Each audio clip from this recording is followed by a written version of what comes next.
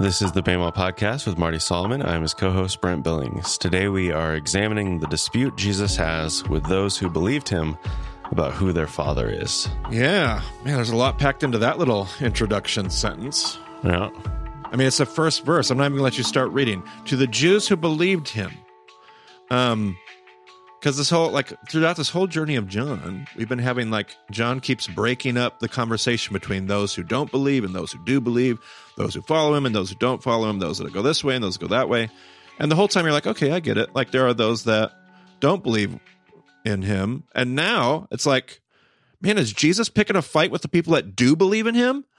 Because it's a wacky conversation that happens for a passage that starts with, to the Jews who had believed in him, Jesus says.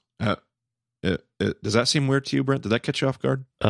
Yeah, I guess. And maybe not the first statement. Maybe it's where they take it. Maybe I should be disappointed to the Jews who believed in him. I shouldn't say Jews. Is this what you said the NET chooses Judeans here? Yeah, NET goes Judeans. And I was just thinking about the context of our last episode.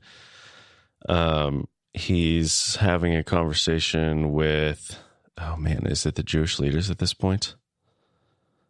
I can't remember, but it says, so he's having this conversation with a different set of people. And then verse 30 says, even as he spoke, many believed in him. And then great point. Look at that. 31 is where we start, to the Jews who had believed him, or NET says Judeans. Great point. And I love that NET makes that distinction. Yeah, this word, the NET, every time it comes up, the NET lays out their reasoning for it. Basically, you can read any of them, and it will. There's like a standard bit of text where they say it could mean this or this or this or this or this. But in every instance, they say, we think it means this in this case because of these reasons. So if you want to know their reasoning, it's like they're in Jerusalem. So it is the Judea area, and the conversation is about whether Abraham is their father. So that's like a Jewish audience, not necessarily a general audience of anyone. So that's basically their reasoning for it. Yeah, and I can really appreciate that. I appreciate the fact they're really trying to parse the nuance of that word because it's super important. And B, I understand the problem they're having here and why they make different choices. I think, generally speaking, as a work of translation, I think you could probably more standardize their approach than they have in their notes anyway. But what they're doing with their notes is trying to acknowledge the nuance specifically of the group in every situation. I think, generally speaking, I would just prefer the word Judean. 80-90% of the time, just say Judean, and you're going to have the right usage. Now, in most of these instances, I think they've been generally saying Jewish leaders. Is that right, Brent? At least in this debate that's been happening over the last couple chapters. Right. And that makes sense because that is going to be, of the Judean crowd, who Jesus is most likely addressing, if not directly in the text. Just contextually, that's the assumption, the safe assumption that you could be making. And now the conversation seems to imply that there are Judeans who believe in Jesus, which is a thing, by the way, because Jesus is very much Galilean, and the Judeans and the Galileans despised each other. They're like completely different paradigms. Not despised like Samaritans. I just mean Republicans and Democrats. Like that kind of that group. I can't stand that group. Those redneck Galileans. And so the fact that there are Judeans that believe in Jesus is a thing, and it's likely not the Jewish leaders, although I would assume there are probably some Jewish leaders amongst the Judeans that are like, I'm hearing Jesus out here. I'm for this. So, but I digress. I haven't even let you start reading yet. So, do you want to start reading? Sure. And the NIV is the example of a standardized approach to this word. So the NIV just uses wrong one. Yeah, they just use Jews in every instance, and that causes problems. So it sure does. And yeah, and people know I like the NIV, so that's not a total condemnation, but that is one very problematic standardized approach that I think, especially in the newer NIV, I was disappointed to see that, but nevertheless. Yeah, they did get a lot right, but everybody has to have their thorn in the flesh, I suppose. That's right. Yep, that's right. To the Jews who had believed him, Jesus said, "If you hold to my teaching, you are really my disciples. Then you will know the truth, and the truth will set you free." All right. So we're told at the end of this last passage, as you pointed out, so glad you did. I was missing that to begin with. I let that darn subtitle get in my way. And so there were some that did believe in him. And to that group of Judeans who did believe in Jesus, Jesus says, he doesn't, I kind of said, like, is he picking a fight? Right now, he's not. All he says to them, if you hold to my teaching, you are really my disciples. Then you will know the truth, and the truth will set you free. One of my favorite parts of this verse that I feel like we always screw up. We love to quote that second verse, the last part, but that comes on the heels of something earlier. If you hold to my teaching, you are really my disciples. Then you will know the truth. So it's not that the knowing of the truth is what sets us free. It's that and this goes back to a few chapters ago, Brent, when we were talking, John was talking, and he said those that had faith in Jesus could certify that what he says is true. When you believe, you have experienced that what I'm saying is true. And we talked about that word certifying. You certified the results. You have shown them to be accurate. And here again, if you hold to my teaching, I think it's the exact same John-esque idea. If you hold to my teaching, you will experience the truth. You will yada know. That's a Hebrew word, but you will yada know the truth, and that truth will then set you free. You will experience deliverance because you have experienced the truth, because you have done. And I think we just love to quote the second part, like, if you know the truth will set you free, and we make it an intellectual exercise. And does the NET have any cool notes here for that little bit? Yeah, specifically on the idea of what the truth is. Let me just read it. It says, the statement, "the truth will set you free," is often taken as referring to the truth in the philosophical or absolute sense, or in the intellectual sense, or even as the Jews apparently took it, in the political sense. In the context of John's gospel, particularly in light of the prologue, this must refer to truth about the personal work of Jesus. It is saving truth. As L. Morris says, quote, "It is the truth which saves men from the darkness of sin, not that which saves them from the darkness of error." Ugh. Which I think is just... And isn't that what we usually do? We talk about knowing truth, and we think that episode 0, Greek truth, and sin is error of thinking versus error of behavior in the Eastern mind. We talked about all the way back in episode 0. And I just love the NET's footnote there. And even when we read the person and work of Jesus, I think most of us hear that line and we just go, "Oh, the cross." Yep. But it's bigger than that. It's not just the cross. And even when we say that, "Oh, the cross," I think our mind goes to, like, affirming an intellectual assent, like intellectually affirming the reality of the crucifixion. That's not at all. I don't even think that's what the NET footnote's referring to. The person and work of Jesus would be all of it in its transcendent glory and splendor that we've been hearing John talk about. This huge heavenly conversation born from above. The conversation is going to continue in this passage and the passages to follow. John, that just makes complete and total sense to me. And by the way, all right, prepare for a little bit of a dump here, Brent. I'm ready. So I have just been working on this section of John for this podcast. This whole section is why I was trying to avoid this verse by verse journey. I am just working and working, and I'm going to try to keep, because I've been working on this chunk of chapters here, and I'm trying to keep the conversation from all running together. So I'm trying to keep it broken up. So I don't know, maybe today is going to be a super long episode and tomorrow will be, or not tomorrow, but the next episode will be super short. I don't know. We'll find out. But there is something distinctly different. If we're honest and thinking critically, there is something distinctly different about the dialogue in John's gospel and the dialogue of the synoptic Jesus, if that makes sense. Jesus does not talk like this in Matthew, Mark, and Luke. Now, I'm not saying anything. I'm just saying I continue to wrestle with that. I understand why textual critics, I understand why some New Testament scholars, I understand why the Jesus Seminar, I understand why David Flusser would look at John and say, John is artistically compiling his own gospel because Jesus didn't say that. He didn't talk like that in the Synoptic Gospels. There is an element of that I just, do you feel like that when you read John's Jesus dialogue, like he's all of a sudden transformed into this crazy mystical Jewish mystic character, Brent? Do you feel that? Yeah, it's like it's like how I talk in my normal life versus how I wish I talked if I was written by Aaron Sorkin and I was in the West Wing.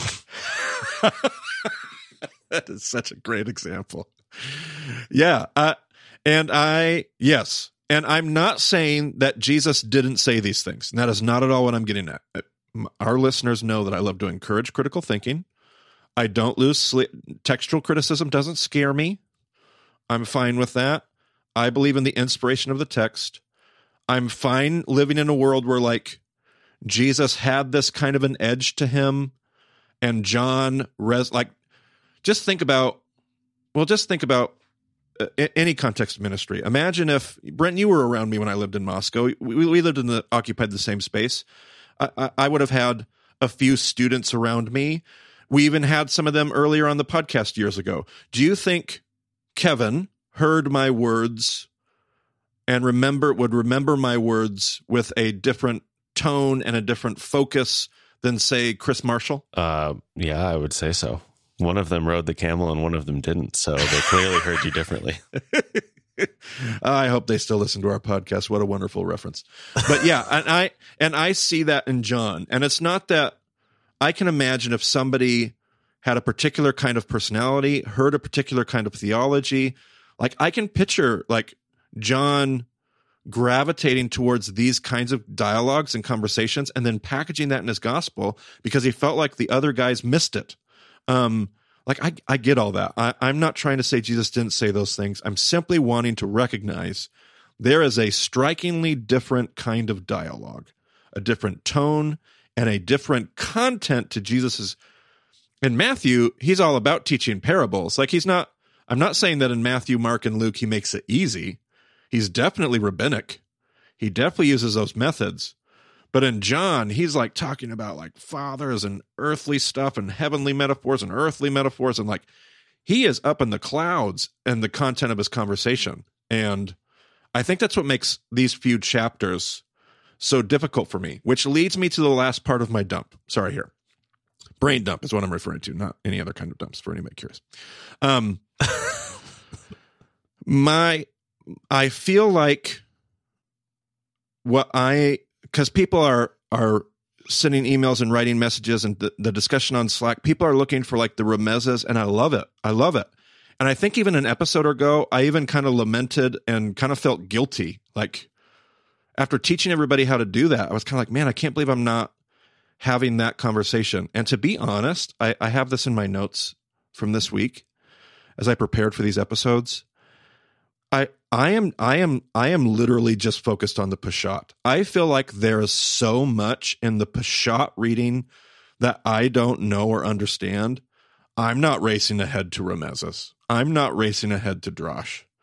Right now I am completely fine, challenged, provoked, and frankly disturbed by a Peshat reading, and I don't want to miss that because I think the idea is that you understand a Peshat reading before you go to the Remez and the Drash, because that's what opens up the teaching. So you got to understand the Peshat reading first, and I got a lot of work to do, to be honest. And so I'm not digging into Remezim. For all of you that are, like, more power to you and keep going. I am not telling you to stop.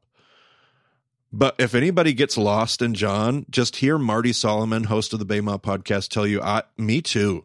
These chapters are difficult, and I feel like I think by the time I'm done today, I got a little fire, to spit before we're done here today, because I think I think we're supposed to be really challenged by John, and I don't think we are. I think we're like, oh, you want to start reading the Bible? Start with John.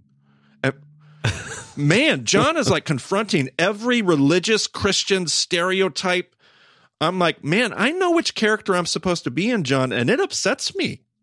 If I associate with what I'm reading here, I'm challenged. Anyway, that was enough of my rant. Sorry. Did that make any sense? We're gonna have to edit that whole thing out. Yeah, I think the starting with John thing is just like there's so many, like we love the John 1 prologue. We love the I am statements. We love these passages like you will know the truth will set you free. We love that. Obviously John 3:16 is there. Like there's just all of these little pieces of John that have stuck in so many people's minds. But then when you actually look at the whole thing, there's just so much happening. Yeah. No, I yes. And I am at times drowning, I think in a beautiful way. I am not having an easy time with John. I'm not having an easy time getting ready for these episodes. And it's beautiful. I think it's what I want in Bible study. And I just wanted to share that with people because I'm not asking. I don't think for the next few episodes I'm asking questions about Pardes. I might jump in here and there, but man, I am stinking wrestling with Peshat. So let's keep going.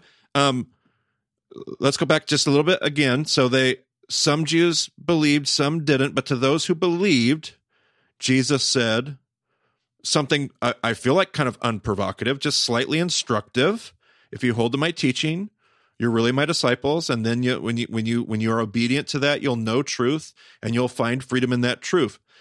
And then they respond with their own like awkward response. Go ahead and keep reading. They answered him, "We are Abraham's descendants and have never been slaves of anyone. How can you say that we shall be set free?" What do you think about that response? I think that is so bizarre. Like what happened? Like, what did they need an exodus from if they've never been slaves of anyone? I do not understand that at all. Yeah, sure. Which, man, when you say that, all of a sudden I'm ported back to Josh's episode in John 3. And just this continual theme. I don't think what Josh talked to us about in John 3, I don't think that was just a John 3 vacuum. I think that conversation has been following us, though, and I keep trying to call us back to it. It's been following us this whole time through John, and now the people are provoked by some side complex nuance that I don't even think that was even Jesus's main point. Jesus is like, oh man, I'll tell you what, if you walk in this way, if you trust this story, you will find freedom. And they're like, freedom? Who needs freedom? We're not slaves to anybody. And you're like, huh? And again, I find myself challenged because we just do the same thing, and we just do the same thing in today's conversation. We do the same thing in our own religious like this is so relevant in my mind. Somebody will do. I can remember like the quintessential for anybody that kind of grew up in the 90s fundamentalism. Like the story we all love is the story of Tony Campolo, where he was speaking at something and he said, I don't know what he was talking about, like poverty and injustice and this and this and this. And he said something, and then he responded with like, and it's bullshit. And he said, and then his response was, and the problem is that more of you are more concerned because I just said that word than about the injustice that we just spent 5 or 10 minutes talking about. And it's not like that's gone away in the last 20 years.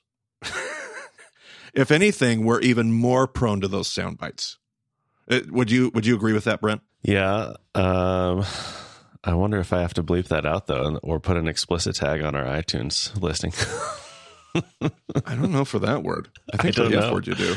Yeah, definitely there, but I don't know what the line is.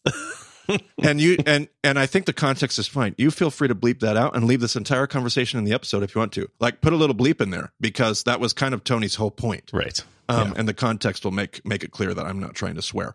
Yeah, obviously. So that I feel like that's only gotten worse. Is we're all like we get so like the soundbite, the Twitterization, and I love Twitter, but we have gotten so used to just getting thrown off by, well, you just quoted that person. Well, the emails I get that have nothing to do with the content of the teaching, but some reference I made to some author, and that has everybody's attention. And I feel like man, I hope we are associating ourselves with this story and not just going, oh, those stupid Jews, and they're going to be called children of the devil. Man, we better be listening to this. Jew or Gentile. I don't know if this is about Judaism as much as it's about religious fervor and what our religion and our faith pursuits can do to us. But I'll have more on that before we're done. Jesus replied, "Very truly I tell you, everyone who sins is a slave to sin. Now a slave has no permanent place in the family, but a son belongs to it forever. So if the Son sets you free, you will be free indeed. I know that you are Abraham's descendants, yet you are looking for a way to kill me because you have no room for my word. I am telling you what I have seen in the Father's presence, and you are doing what you have heard from your father." Okay. Now you said, I think in a previous conversation, you said the NET had a helpful footnote for the everyone who sins is a slave to sin. Yeah, it's not everyone who sins like in any instance. The Greek is like this emphatic, repeated practice of something, and the NET actually translates it, everyone who practices sin is a slave. It's this sense of something that you're doing repeatedly over and over. You're living in this space of whatever the issue is versus like a one-time mistake. Right. Which makes sense in the sense of like, are you really a slave if you made a mistake one time? It's like, I don't know. Probably not. Right. Now, I think back to the comment you made just a moment ago, Brent, where you were talking about Exodus. Like, we don't need to go on a new Exodus. Like, what in the world? Like, no. We're not slaves. We don't need to be rescued. And so Jesus responds with, everyone who gives themselves. So I'm getting a lot of messages or emails about some of these references in John to sin when he tells, like, say he healed the man at the pool and then told him to go sin no more. And I've gotten a handful of emails like, does that mean that we're supposed to like be able to not live, like never sin? Like, why would Jesus have told him that? And I think we're taking those statements far too literally, far too mechanically. It doesn't fit the language that Jesus is using, this heavenly, earthly conversation. And here, I love the NET footnote, because this isn't saying someone who sins is a slave to sin. It's saying someone who gives themselves, who lives in the state of rebellion, this isn't somebody who commits a sin. This is a person who lives in that state of sinfulness, finds himself as a slave to sin. And then he makes this statement, which I can't hear without the context of Torah. Now, a slave has no permanent place in the family, but a son belongs to it forever. So within a Torah context, a slave, how long is somebody able to be a slave in Torah, Brent? What is it, 20 years? Not quite. It's even less. 18. Even less. Why does that stick out? I don't know. What am I celebrating right now as we record this? What year am I in? Oh, Sabbath? Is it only 7 years? It's only 7 years. You're allowed to be an indebted servant for 7 years, and then at the end of 7 years, you have to let them go free. So I can't hear this statement without considering Torah. A slave has no permanent place in the family, but the son belongs to the family forever. So if there's a son in that family, if there's a slave in the family, that slave doesn't have a permanent place. But if there's a son in the family, there is a permanent place. So if the Son sets you free, and I know we immediately go to Jesus, capital S, Son, and there's nothing wrong with that. I am not taking that away. But if I'm hearing this through the lens of Torah, if the Son sets you free, when is the Son going to set somebody free? Not just at the end. That's probably misleading, because I'm not referring to the end of the 7 years. When is the son of a family going to set somebody free, Brent? When the father is no longer around. Okay, when the son takes over the family, and you may even have a slave that's like not just an indentured servant for 7 years. You may have somebody that's actually a slave of the family who's given themselves to life service. Either way you want to look at it, when the son takes over the family, he may set slaves and servants free. I wonder if what Jesus' implication here is, listen, there's an old paradigm, exactly what he told Nicodemus back with Josh's episode. There's an old paradigm that you're used to, but now the Son is here, and the Son has brought in a new kingdom, and there's a new household, and I'm interested in setting you free from a worldview that you are a slave to, so that you can walk in the worldview. What does he say next? I know that you are Abraham's descendants, yet you're still looking for a way to kill me because you have no room for my word. I'm telling you what I have seen in the Father's presence, and you are doing what you have heard. I think Jesus is saying, I have come to set you free in a new world, but you're stuck in an old world, and I need you to see what I'm bringing you so that you can step into the kingdom that I'm offering you, the freedom that I'm offering you. And so I don't know if Jesus is actually picking the fight that I originally suggested at the beginning of the episode, as much as Jesus is saying, here's this group of Judeans that believe in me. Yes, keep going, Judeans. Keep trusting this story because it's going to set you free. And they're like, well, we're not. And the Judean worldview was so much more, it was more Hellenistic. It was more Herodian, to use Session 3 language. It was more secular. They would have seen themselves much less as slaves than the Galileans do. Like they would have been a part of the pagan culture around them. And they're like, whoa. Like you Galileans have chosen to be slaves. We're not slaves. And Jesus is like, no. I'm not talking about that. I'm talking about another paradigm that I'm here to set you free from so that you can walk in freedom. I know you're descendants of Abraham. I'm actually trying to call you into that identity, not away from it. And I think it's going to become clear. Jesus isn't trying to take them away from their Abraham descendants identity, their Abrahamic identity. He's trying to call them further into an Abrahamic identity that they've lost in the midst of a larger conversation. Does that make sense? Yeah, and one note on the end of this passage, the closing bit where it's talking about, I'm telling you what you've seen in the Father's presence, and you are doing what you have heard from your Father. There's lots of manuscript-related debate as to whether it's your Father or the Father, whether it is... Oh, sure, I see that. Yeah, look at that. Whether it's you are doing what you have heard, or you should do what you have heard, or whatever. Like, there's lots of debate there. So there's a big old footnote if you're interested, and it lays out all the different manuscripts. But that construction, there's like questions on exactly how things are constructed in several places throughout this passage where it's like that. Yeah, that's a messy little clause there. Very interesting. Okay, well, go ahead and keep reading. And the NET does stick with your Father based on the later rest of the conversation. But it's there's some debate there. Just a note. So yeah, let's move on here. Abraham is our father, they answered. If you were Abraham's children, said Jesus, then you would do what Abraham did.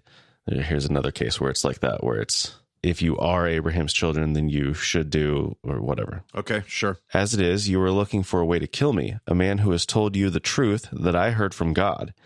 Abraham did not do such things.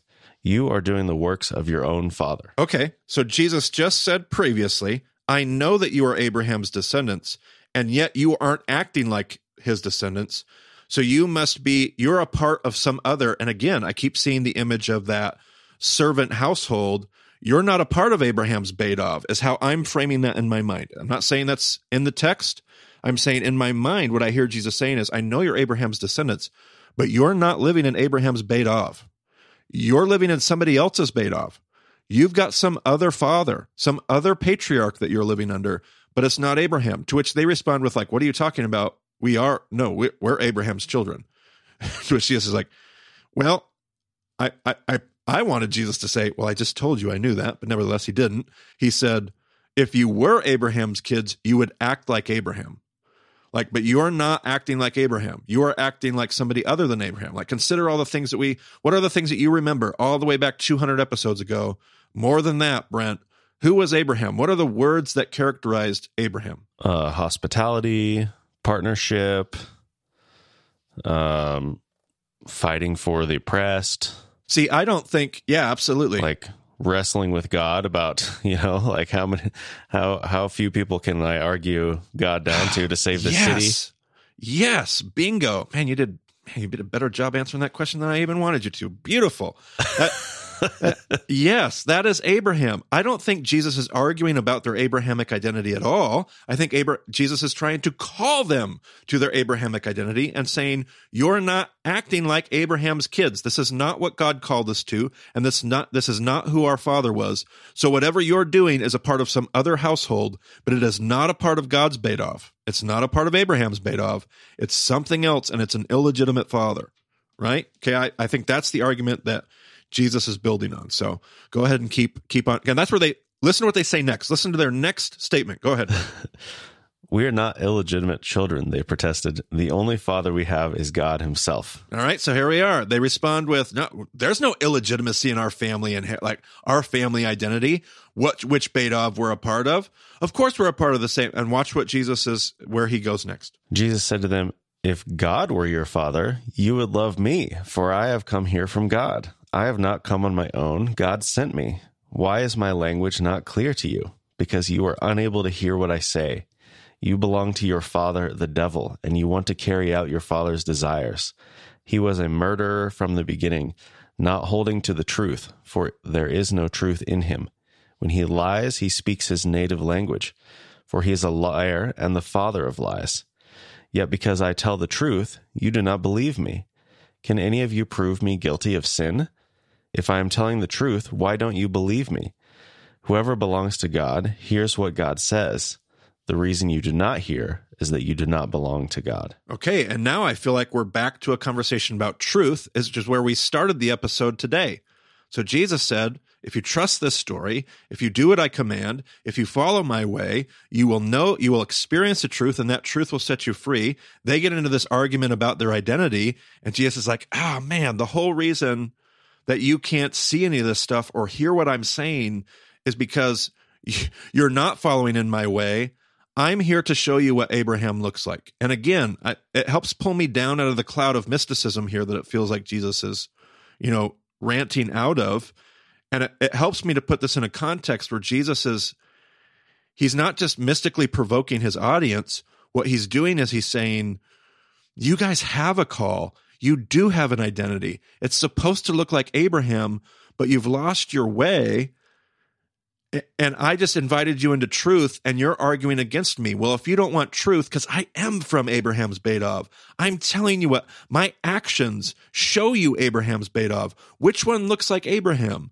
The Beit Av you're clinging to, or the Beit Av that I came from? Which one is Abraham's Beit Av?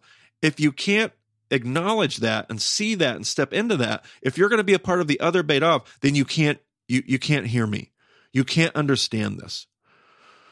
Which is what leads me to a last little exercise for us today.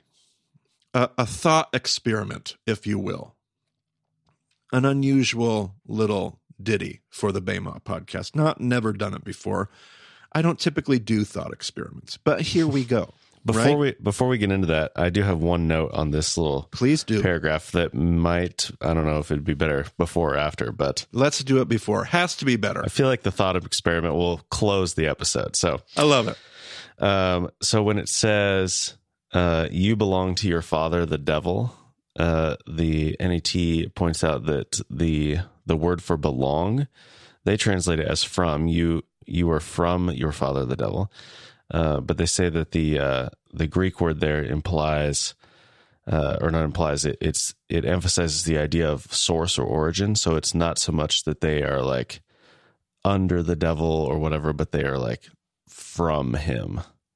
And they even go as far as saying that Jesus is saying that they are the devil's offspring, which literally obviously is not true, but right. And I would even say the note irritates me because of how any Western reader of their footnotes is going to like abuse that idea. I'm not sure what they're intending to communicate with the last part. I love the first part, and it's very, very consistent with John's language. John loves to speak of origin, and it goes all the way back to that John 1 idea, right? In the beginning was the Logos, and it's all about origin and source. And Jesus keeps talking about from heaven. Everything I get is from John loves to talk about source. When John talks about Son of Man or Son of God, the way he uses the term son speaks to source, not And see, that's where the footnote gets a little weird and wonky for me, because when John talks about Son of God, it's not that John would disagree with Jesus' identity as the Son of God, but John uses the term in a way that speaks to source. He is from God. It fits everything else that happens in John's gospel, where Jesus keeps talking about, I'm from above. Everything I do, I get from my Father. That whole conversation I have is from my Father. So those are the conversations that I feel like Origen is such, the first half of that footnote was so good. I'm totally in agreement. And then when they go like offspring, I feel like all of a sudden it does the exact opposite of what I understand with the word, where I think what Jesus is saying is your life and your identity is coming from a source. It's originating in a place that is not God's intended source of your identity. That's how I hear the originating, but I love the footnote. I'm kind of like weirded out at the end about what did they mean by actual offspring, even if it's in a spiritual metaphor, allegorical sense.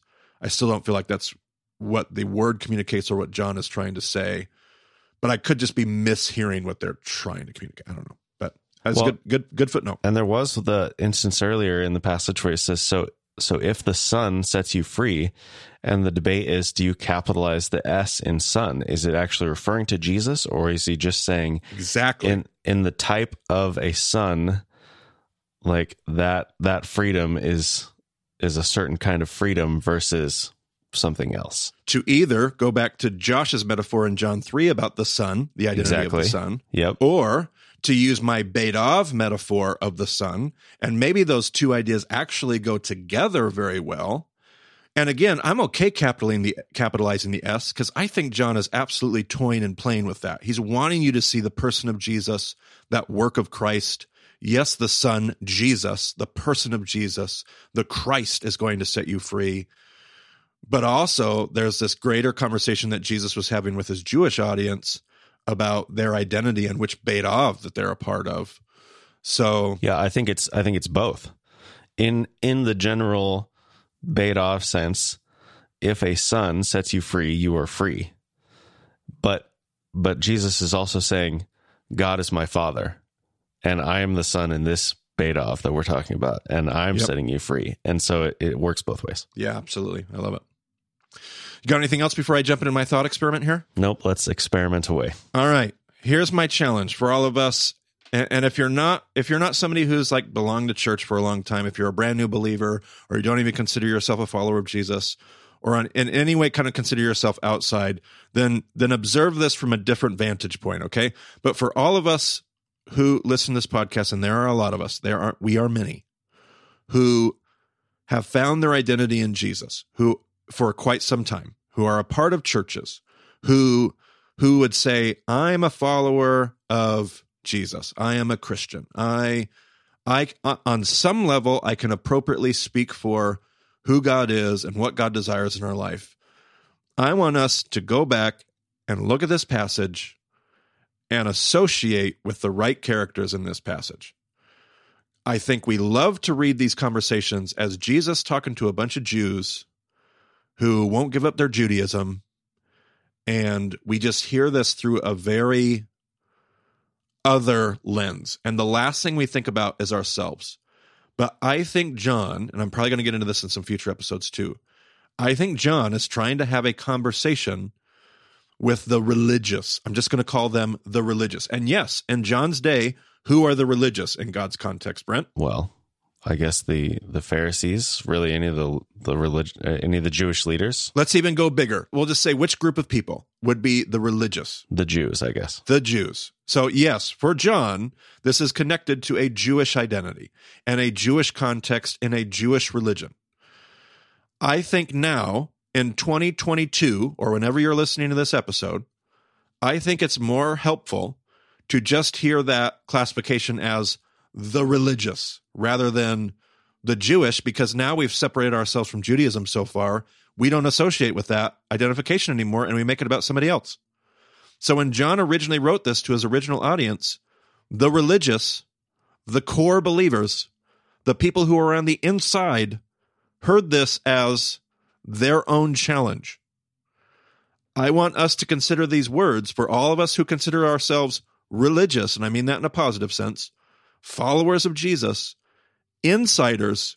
Let's hear these words from a more self-reflective, I'm going to associate with these passages. I'm trying to figure out if I want you to read it. Why not, Brent? That's what you do. How about you read the passage again, and I'm going to interrupt you a bunch of times like I always do. From the top. Sure. To the religious who had believed him, Jesus said, you're even going to do it. You're even going to change it. I love it. If you hold to my teaching, you are really my disciples. Then you will know the truth, and the truth will set you free. Okay, so all of us that claim to know Jesus, speak for Jesus, all those the religious, Jesus says, all right, good job, everybody. If you do if you hold to my teachings, if you keep my commandments, if you walk in this way, if you trust the story as I fulfill it and teach it, then you will know the truth, and the truth will set you free. And I don't know what our gut response is. We'd probably react in different ways for lots of different reasons. But Jesus looks at us and says, hey, good job.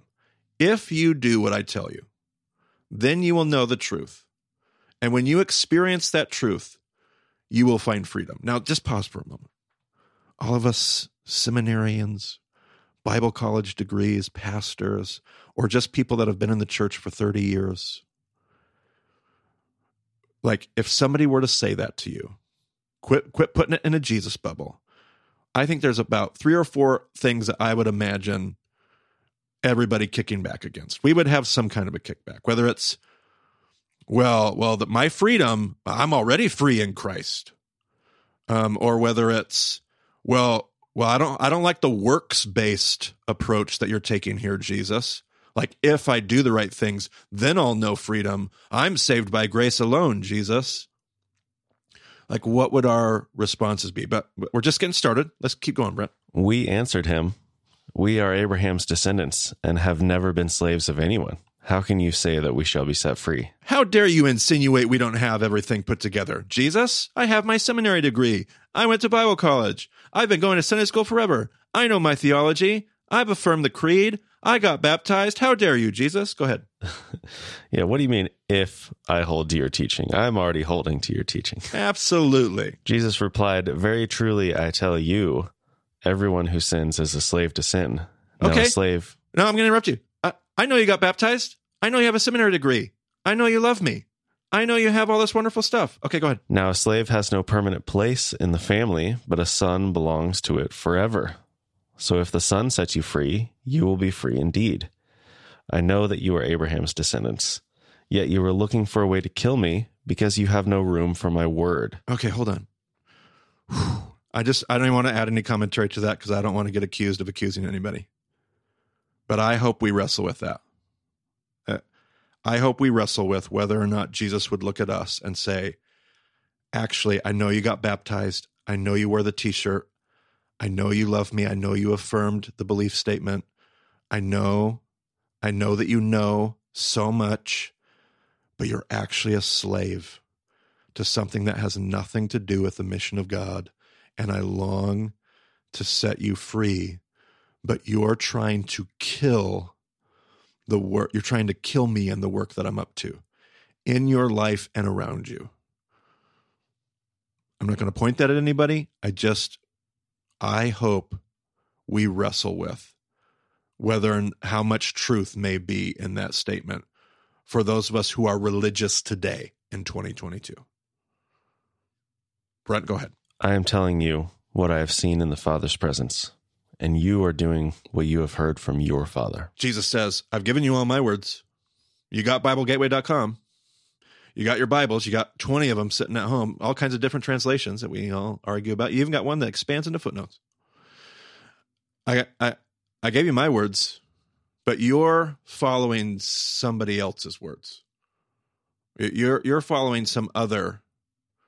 Like, I gave you my words, but you're interested in somebody else's words. You belong to another Badov, and it's not the one that I gave you 2,000 years ago in the New Testament.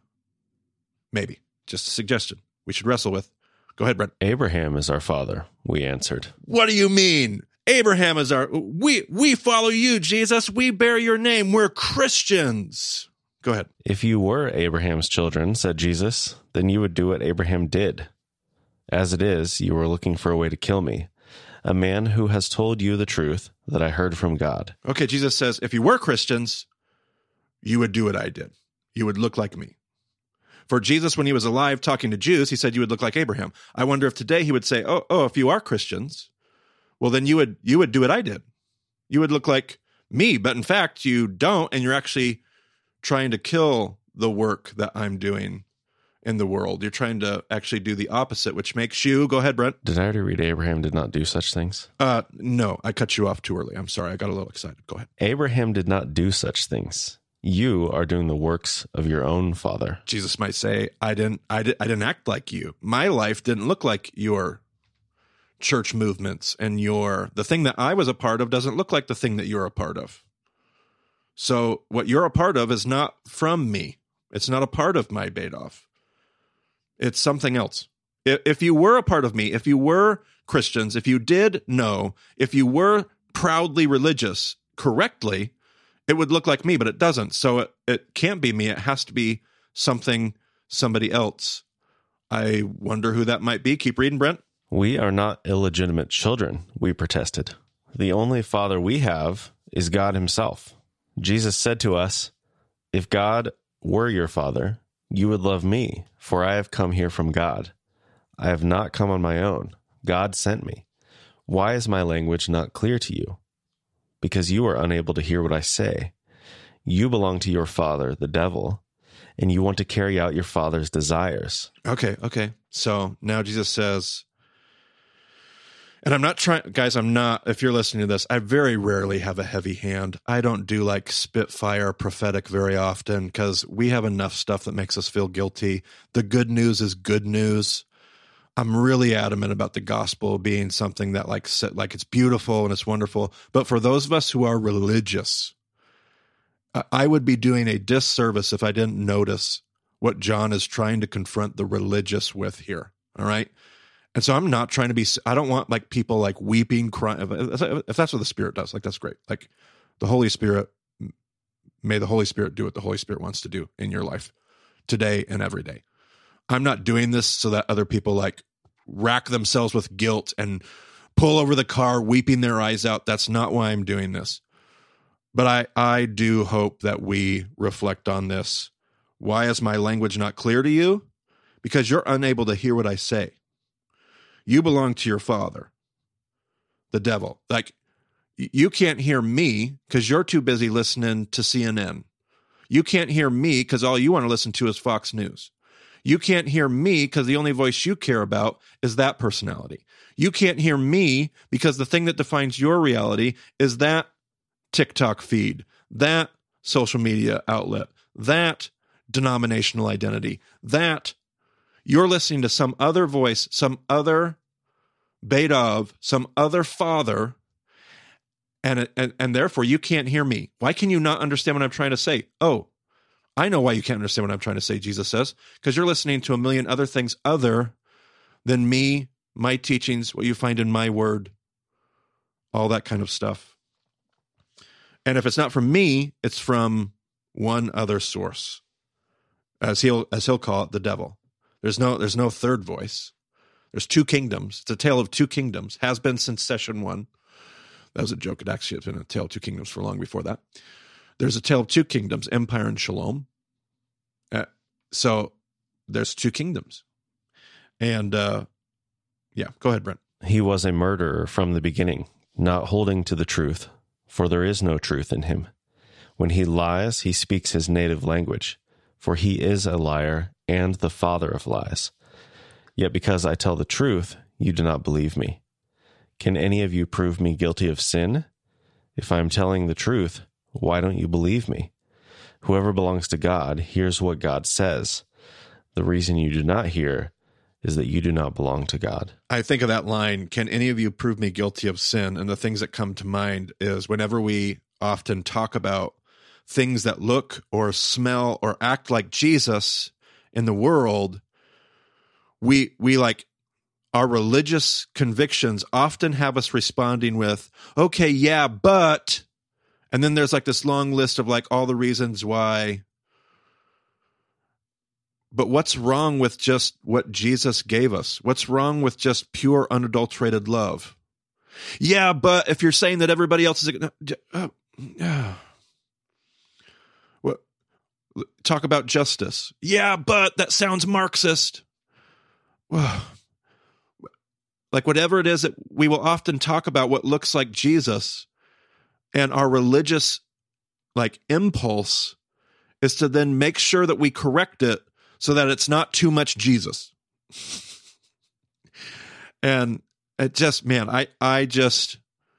I'll leave it alone. I've probably already said too much, but I feel like this passage, the thought experiment here is to quit looking back at this as like, oh, those silly Jews and their inability to accept the person of Jesus, and realize, oh my goodness, my inability, my daily temptation. Why did John tell us this story? Just to tell us about that conversation that happened way back when at Capernaum or wherever? Or did John tell us this story because it's the story that religious folks like you and me ought to be making sure we wrestle with so that we don't miss Jesus and belong to the wrong beta of today? That's my suggestion. But there you go, Brent. Maybe a little longer episode than what we might show up next week with, but hopefully a productive one. Spiritually formulating, what am I trying to say? Spiritual formation. May it be a spiritually forming conversation for us, I hope. I definitely feel the weight of it. So I do hope that is true. Good enough. Hopefully we feel the weight and then do something with it and not just sit and feel guilty. Oh, amen and amen. The guilt is never helpful. Guilt is never, to stay there. Guilt sometimes can be the thing that serves as an instigator to get us moving, but to wallow in guilt, never helpful. That guilt becomes shame at that point, and that becomes so destructive. So, yeah, don't let the guilt be the fire that gets you up, but don't let the guilt be the place that, keeps you there. So, guilt's never helpful. We got to get up and move on and become something better. With the help of Jesus. Amen. All right. Well, if you want to get a hold of Marty, you can find him on Twitter at Marty Solomon. I'm at EIBCB, and you can find more details about the show at BamaDiscipleship.com. So thanks for joining us on the Bama Podcast. We'll talk to you again soon.